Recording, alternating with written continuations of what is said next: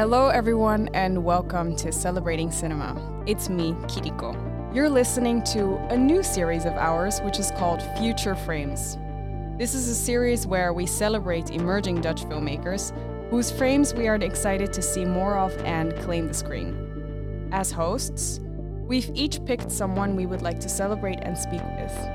In this edition, you'll hear from 5 filmmakers and their personal relationship to cinema.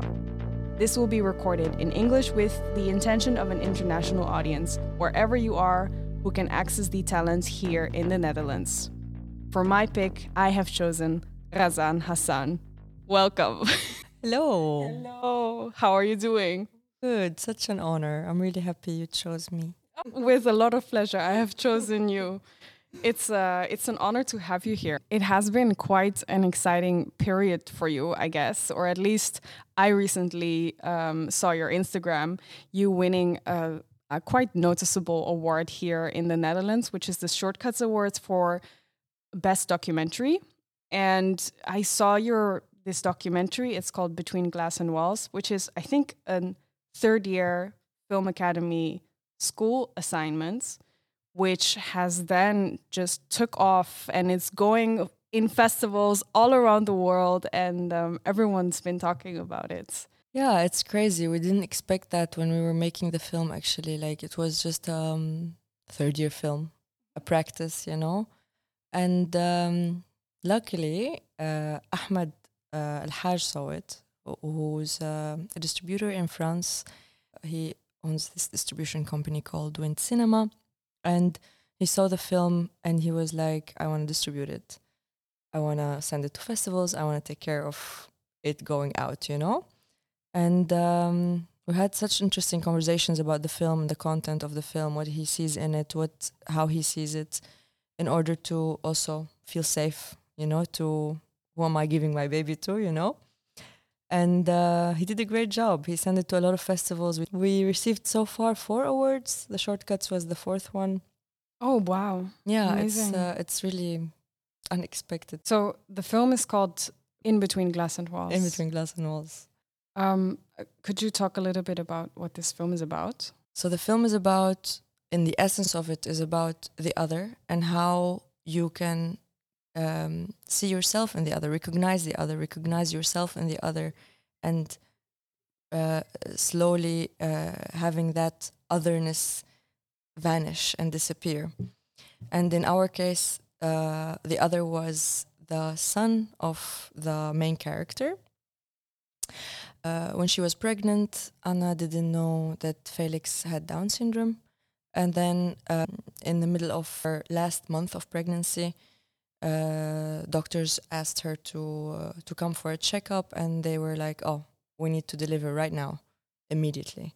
So in the middle of this kind of surprising traumatic experience that she went through, that she had to go on a C-section while she was planning on having like a home delivery, and it's like a whole intensity of like, no, we're going to deliver now, otherwise the baby's not safe. So she saw all this like blood and all this, like suddenly, like she wasn't prepared to deliver her baby. And then in 2 hours, the doctors came to tell her that, oh, actually, your child has Down syndrome. So that kind of made a shock for Anna and put her in a position of like, oh, what is this? You know, she never thought of it even. She never really considered it as an possibility. And it was her first child also. And then slowly after this period of like, let's say, post-delivery depression? Postpartum? Yeah, maybe that's the word. She started researching. She started like going to organizations, theaters, creating art with people with Down syndrome, almost turned into an activist to know what the hell is this, to be able to connect with her child, to be able to connect with herself as well, you know? And for me, that journey was like super inspiring and super beautiful to witness and to reflect on together with Anna, especially that because she was openly talking about this kind of emotions that she didn't accept her child in the beginning, that kind of also put her in that other, as in the stereotype of a mother is usually like, you're gonna love your child no matter what. And for her case, it was not immediately the case, you know? It wasn't immediately that she was like, oh, I'm in love with my child and I'm happy to have this baby. So she was already also othered. So there was a lot of layers of othering in the film that eventually they reveal themselves through communication, through playing, actually, through learning from the other and learning about yourself through this journey. One thing that captured me the most about this film, and I think in general about all the work that you make, is that you make documentaries. You're a documentary filmmaker, but there was a layer in this film where your main character is an actress. You filmed her in a way where you can see her also playing a role, or at least see her acting and doing her job and showing her own vulnerability, but in a way that is constructed, in a sense. Is it something you also look for in the reality, or at least in the way that you capture reality? So I always have that kind of, or I had that until now in the Film Academy, for example, that there's this distinguish between like documentary and fiction. I agree sometimes for some films it's really important to have the raw film, the raw materials, the raw reality, let's say. But then the question comes of what is reality, you know? What is reality and what is fiction? And for me, when we play with those concepts, we're kind of breaking or learning how to break illusions that we create as, oh, this is reality, this is truth, this is what it is. And to be honest, for me, that has been a life journey, not only in film, not only in cinema, but like coming from where I come from, having like a whole, almost like I traveled in time and in space from Syria to the Netherlands. In 1 year, my life has like went upside down. A lot of the morals or the, let's say, social codes or what is right and wrong, what is truth. This has been kind of like a life journey. Like at some point when you're confronted with a cultural shock, you're confronted with identity crisis, you're confronted with what is real, what is considered all my life, like my whole life, this was, how to say, perceived as right, and this been perceived as wrong. And then you come to another place, another context, and it's not the case anymore. Something changes in you.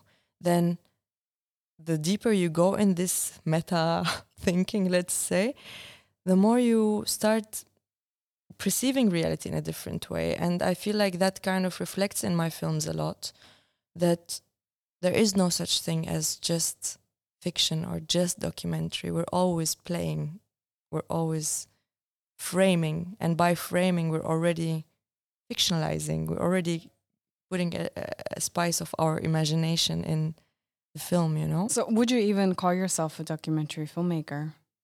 Depends on the film. With In Between Glass and Walls, I would say so. I wanted to go extreme with the genre, let's say, like the observational fly on the wall, almost not feel the maker. But no, I wouldn't call myself a documentary maker. I'm a cinema lover.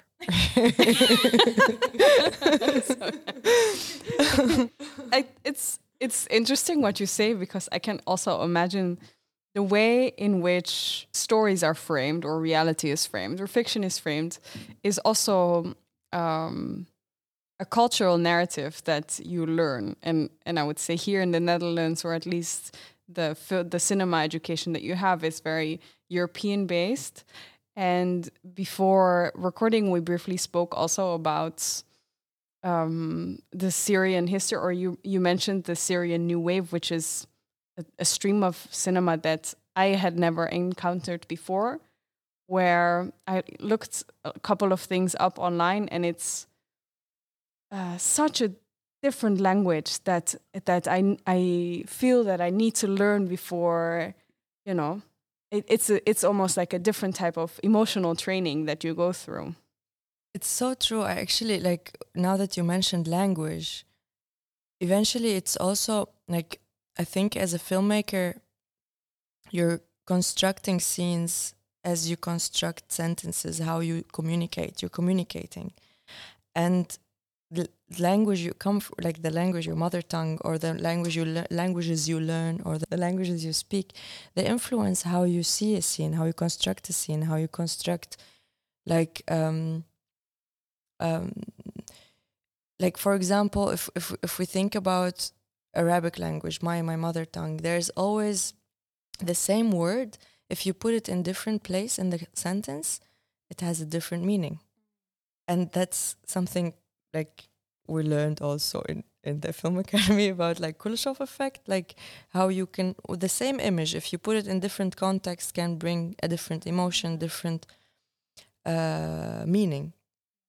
And in Arabic, it's something very strong in the language that I feel like with my films sometimes I'm like I really want to play with the edit a lot. To the same image, sometimes I want to, like the same shot, let's say, I'm always curious, like, how can we use it differently? How can we bring it to another light? How can we make it have a different, totally different meaning, or just add another layer of the meaning, or, you know? It's Arabic Hassan montage technique. We're just playing. I don't know, man. I don't know. It's curious to know how where your love for cinema started also. Do you have like a first memory of cinema in your life? Yes. Tell us. Okay. So when I was a child, first, I used to write a lot. And I wanted to become a writer. But then one day, my uncle left this video camera at our place, and the house was a mess. So that's when I was like 10, 11, something like this, you know? The house was a mess, my mom was away, and I was like, I want to make a surprise for my mom. So, but the camera was there and I wanted to play with it, you know? So I held the camera and I was filming the room, and then I filmed the room when it's a mess, like with a round film, like going around. And then I turned off the camera, and then I made the room, like I tidied up the room, and then I So cute. Oh my god, it's the perfect daughter. No, It's not a anymore. makeover video. Maybe I used to be, but that's long gone. Anyway, so I would film the room afterwards immediately when it's tidying up, and I would watch the materials after each other, and it's like magic, you know? I would almost make like a tutorial also, like, look how we're gonna turn this room into, and then I click, boop, off. I make it really tidy and nice, and then I film it like, ta-da! So sweet. So that's how my love for, like, let's say, camera and editing or playing with that form started. But if we talk about like which films have like what cinema has brought me, honestly, in Syria, I didn't go to a lot of cinemas. It was I think I can count the times on my fingers, like the times that I went to the theater, you know? But I was so in love with films. I was obsessed. Like it's like kind of a way of running away from a reality I wasn't really fitting in, and finding myself in that reality, and sometimes flying away with it, you know? What kind of films was it that you disappeared in? I remember in my teenage years, like there's this film that I watched and I was like, wow, this is amazing. The Dreamers by Bertolucci. I was like, this is so wrong and so good, you know? Like, there's something I'm seeing that I never saw before. It's also about revolution and stuff, and that period in Syria, we were like the Arabic Spring was starting, so I was really hoping for something to happen in Syria. But if I say that out loud, my mom would be, watch out, you know? I didn't care. I was always like sharing, like, oh, I hope next, like, our turn will come. And then children actually started the revolution in Syria, in Daraa. So watching that film in that period was like opening my heart and my mind to new possibilities of That's so sweet. what a revolution is, what love is, what cinema is also. Like that kind of perversion that cinema makes you um, sit down and watch and be like, it's okay, it's not you, it's the film. But maybe it is me. And then the spiral goes deeper and deeper until it's like almost like an invitation for knowing yourself and relating to the world, relating to your humanity, relating to your alienation, relating to the craziness the world offers sometimes. Yeah. Yeah, and it can also give you the stimulants that you need in life at the moment to understand that there is an alternative. I think The Dreamers is a film that a lot of teenagers, especially, just they can relate to so well, because it also has this sense of romantic recklessness of just doing whatever you want, and then in the end, you know, by through your recklessness, you can achieve something for yourself, which is, as a teenager, something you need to hear. I think, to be honest, for someone who's like, if I talk about my personal experience in that context, when you're living under a dictatorship, under a lot of social control, a lot of taboos are, you know, like there's a lot of taboos. And I'm not that person. I'm not like, if there's a taboo, I'm going to go and poke it until I rust it open, and I want to learn. I want to know. I'm curious, you know? So that film kind of showed me or told me like, oh, it's okay, you know, you're not alone in your curiosity, or like maybe it's considered to be perverted in certain context, but yeah, I don't know how to explain it. And there's, I think, also a strong sense in a lot of Bertolucci's films of like anti-establishment. He's always trying to fight the status quo in some way or another. Oh, that's it's beautiful that Bertolucci meant something for you. It's insane. Like someone who lives in a totally different context, being able to reach a teenager in a totally different geographic place, time and space and everything, and yet be able to wake up something in you and connect with you, you know? There was also, I remember watching Cinema Paradiso in that period also. There was like a group of friends in Syria that were so in love with cinema, but we were all watching films that are on the computer, you know. We were in love with films, and we would call it cinema, although we're watching them on the laptop, like in our living room. But there was this like, it's so magical what it did to us. We opened so many conversations that we otherwise might not be able to talk about. Or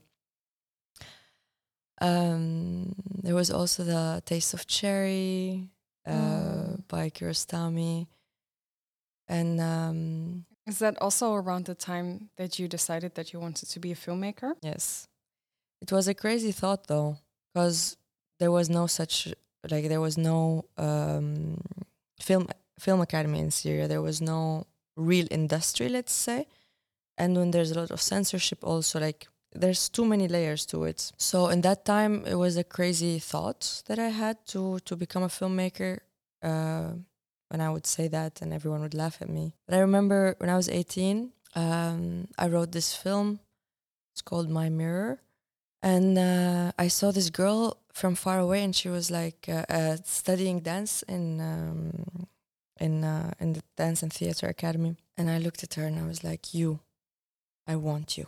She's like, what are you talking about? I was like, I'm making a film and I want you to act in it. It's like, okay, let's talk. So we had a coffee afterwards and we talked about the film. And basically, I had to make it all by myself because so many in the beginning, but then people jumped in after the shooting and they started to see the potential and but before that there was like, oh, this is such a it's just a text. It's not it's not like not cinematic. There was like this director I talked to and he was like, yeah, this is not it's not a potential film. It's just a stream of thoughts or something. Like he couldn't see the script as a script, Okay, nobody wants to listen to the 18 years old Razan. I'm gonna do it all by myself. So I brought my camera, and my friend had a room where it was like nice to film in. I made some like production design in the room, and Lujane came and she just performed beautifully. Like we basically were playing, like dancing on music. It was more of a dance film than like there was no dialogue or anything. And later I went to do an editing course, and there I met Ala, who's a director, and I told him about the film. And when I showed him the materials, he was like, we're gonna work on this. We're gonna make it happen, And he kind of like took responsibility with their production company, and they he made the editing, his brother made the music, and like suddenly everyone was like involved, and the film came to life. And from that moment, I was like, if you want something, you can make it happen. If you really put your mind into something, it will happen, And I just never stopped. It feels like it's the moment when you decided to make film, you also became part of a language that we spoke of earlier, of, I think, Syrian filmmakers who have their own way of telling a story. And we spoke about this earlier briefly, that the films that in the past couple of years, at least here in the Netherlands, that have gotten a lot of attention, the Syrian documentaries that we show or that we see are mostly documentaries that are where the war is the main narrative, and it's also the one story that I have been told when it comes to Syrian documentary, whereas some of the names which you should repeat in a second that you have mentioned to me are narratives where the war is there in a subtle line somewhere in the background. That is not something that you can ignore, but it is not the only story that we hear. When there's something like as devastating and as fucked up, I can't put it any other way. In the first couple of years, it was peaceful demonstrations against a regime that was oppressing people for 40 years of oppression, 40 years of separation, of implementing an ideology of one party, one way of thinking, and stealing our country from us. We didn't own our country; it wasn't our country anymore. So when there's something as huge, as bombastic as that, it makes total sense to that this would be like the most, let's say, headlines or the biggest subject that would reach Western media. But there's so much more, there's so much more to that country, there's so much more to that culture, there's so much more to us as people, but also to cinema there. Syria is a very rich country. Let's start a little bit there, because that brings us to the filmmakers I told you about, like Ammar al-Baik, Halal Abdullah, and Abu Fakhr, Abu Kaprilian, and Sarah Fattahi, and Sudut Kaadan. Like, there's some filmmakers that I'm like, like their way of making cinema. Of course, there's also a lot of other filmmakers that I respect their work and I find them like important to be shown. But those filmmakers, they find a way to keep the poetry in the film. Because what is it that you would say that connects these people with each other? What is the Syrian New Wave? I feel like I have a lot to learn still about Arabic cinema and Syrian cinema. Like I'm really like I wouldn't my knowledge is really humble. The people I'm telling you about, they're my friends also. They're people they became my friends. I actually haven't heard of the term Syrian New Wave before. I didn't know there was a movement of cinema in Syria until not so long ago, you know? So it's something you discovered here in the Netherlands? Yes. Like when I was in Syria, we were people who, like the friends I was telling you about, we were just watching films. We were like creating some little things, but not really making films, you know? And then one day I hear iFilm Museum has this program called the Syrian New Wave. And they had, I think, 3 or 4 filmmakers that showed their work. And I was like, oh, wow, I want to go see this, you know? In that time, I was also working as an assistant programmer for ITFA. So I started also receiving those documentaries from Syria, watching a lot of materials and films that are coming from my country. And I was like, wow, like there's a whole scene that I didn't know about, you know, that people are really creating films. In the time where I was still busy surviving, you know. So I went to the cinema and I saw Ammar al-Beik and Avo Caprilliana and Sara Fattahi, and they had their film screened there.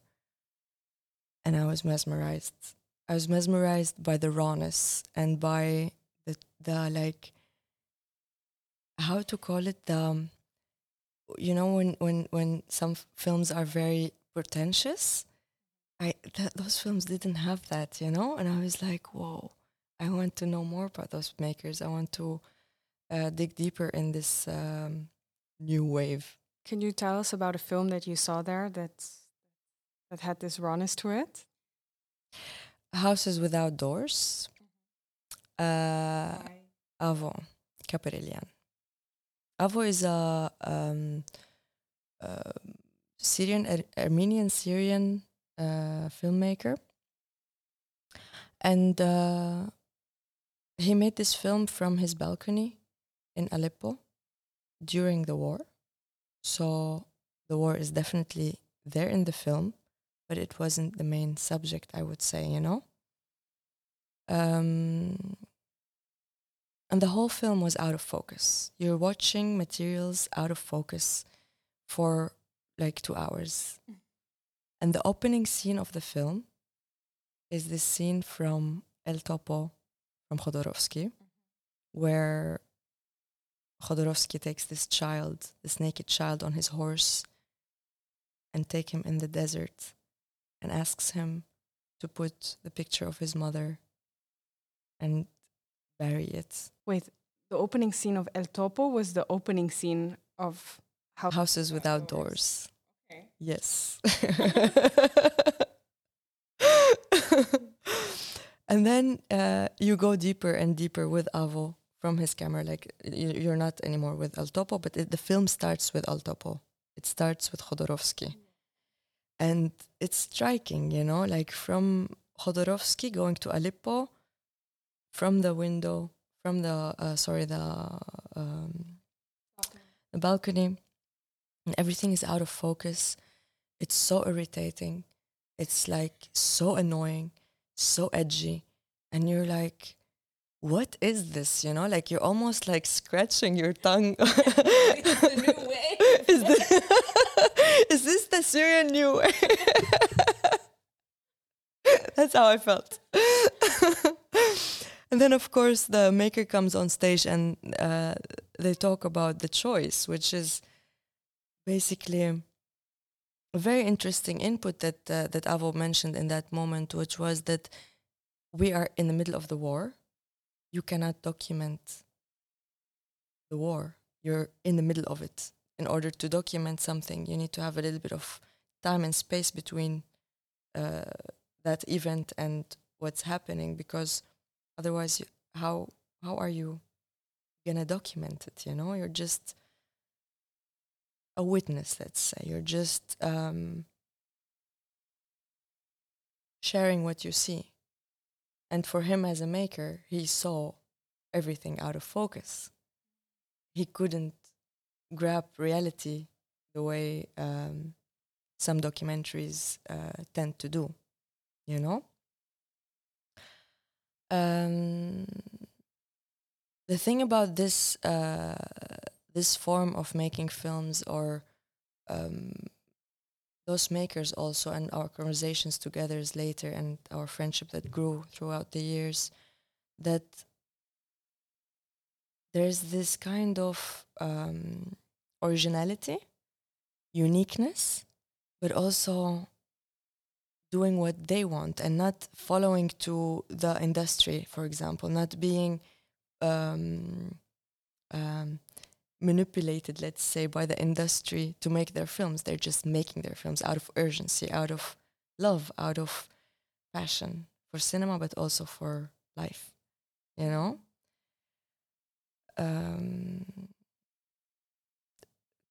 To me, that's something that is definitely missing here for me as a maker in the Netherlands. Like, I play a lot, I'm learning still, I'm in the academy, so I'm still a student also. But I also feel like there's lack of urgency, there's lack of rawness even, that comes because of the lack of urgency. One of the films that you recommended to me was So We Live by Rand Abu Faker. I'm not sure if I'm pronouncing that right. So it's a short film where a camera, basically, it just turns around for a couple of times, capturing a daily life in a living room of a family consisting of 4 people who are, going about their lives. And you sense that there is unrest going on outside of the house, and how that influences the conversation or the relation of the people in the house.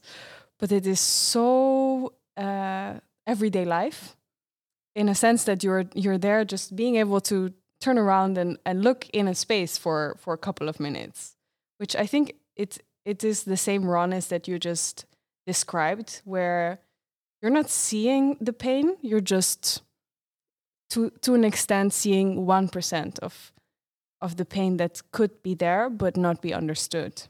You see, that's what I'm talking about when we're talking about this kind of out of focus situation, this kind of not leaning into the industry, let's say. A lot of it's easier to go to tell directly we're making a film about war, you know? But that's what I find really like genius about Ren, that she's never showing you what is, but inviting you basically to think of what could be happening, inviting you to actually the state that we have been living throughout those years during the war, that you're not always necessarily confronted with the war in a direct way, but you're sensing it. You're sensing the trauma around. You're feeling it. Like, what I love about the film, that she invites you to be with the family and sense and imagine what could be and not what is. You know. It's also super difficult to make such a film. It's a one-take film. You know, technically speaking, like, they basically invented that machine that will tour around the room while the crew is outside of the room. And she worked with non-professional actors. And yeah, for me, Ren did something very special in that film. And now she's working on her feature film, so I'm really excited to see what's gonna come next. Yeah, it was really beautiful. The style of storytelling that you described as filming out of focus, let's say, or filming but not actually filming the thing that is there, but just sensing it. Is that something that you do in your work as well? I don't know. Maybe, I don't know. But if we're talking about In Between Glass and Walls, it was definitely the case. In Between Glass and Walls was a documentary about this family and about Sarah and about the struggle and love and layers that this family is going through with their child and with themselves.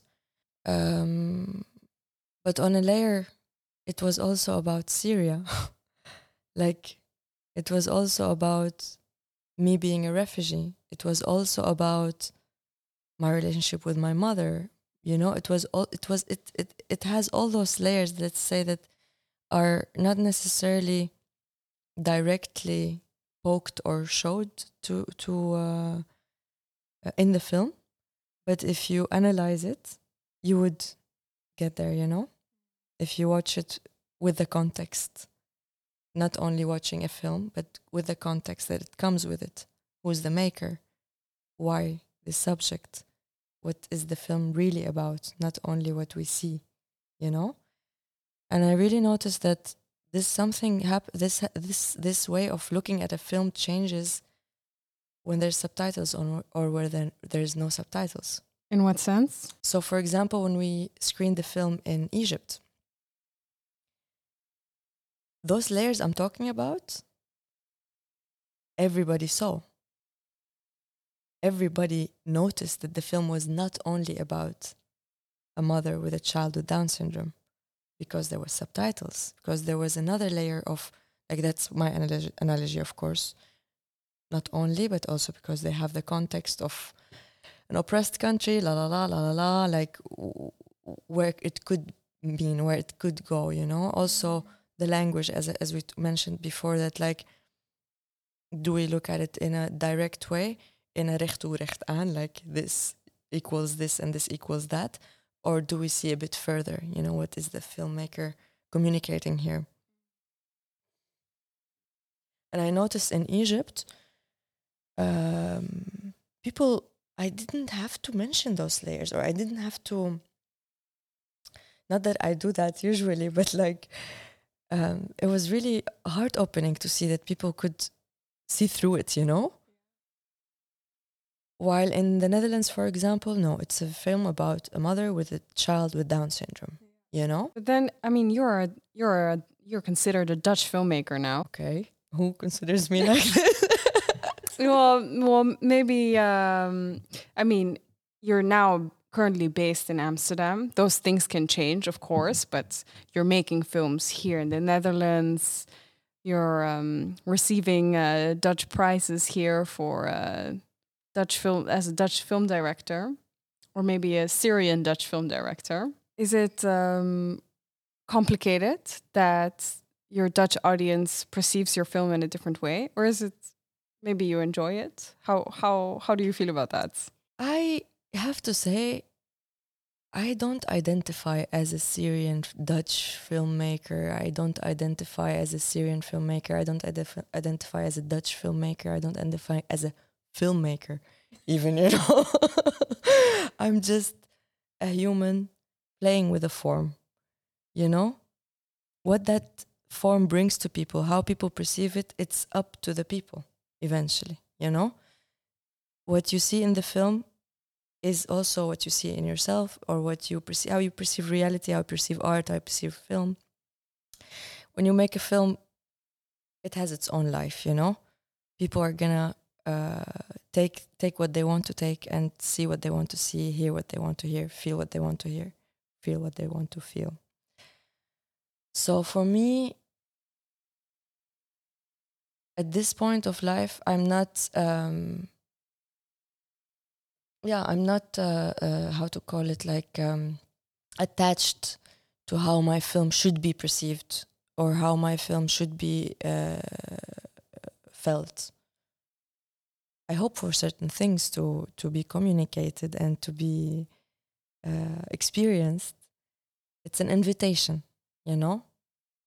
And those who accept the invitation and enter, and they like it depends also. Sometimes you invite people to your home and they come and they sit and they do like that's it. They sit down and they're very passive. Sometimes they come and they bring flowers.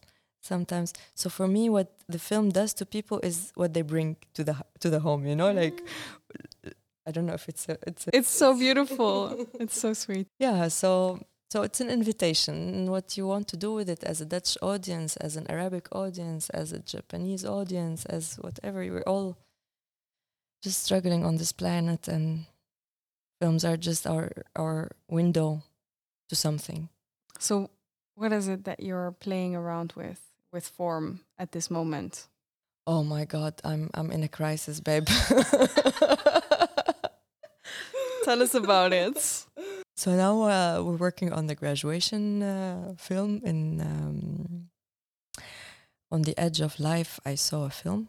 That's the title. على حافة الحياة رأيت فيلما. It's basically a hybrid film about this girl on the edge of a high building, contemplating life and death and rebirth and suicide, actually. Like she's about to jump, but then her jump turns into a journey of searching and wandering around to find answers.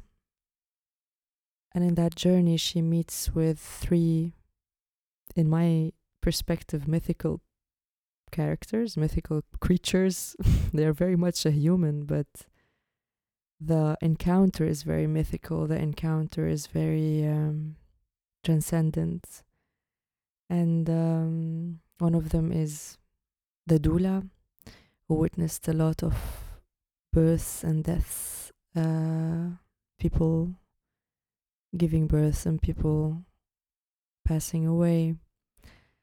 And the oracle, an amazing old woman who's not afraid of death, who embraces life to the fullest and wants to celebrate it even after death, you know.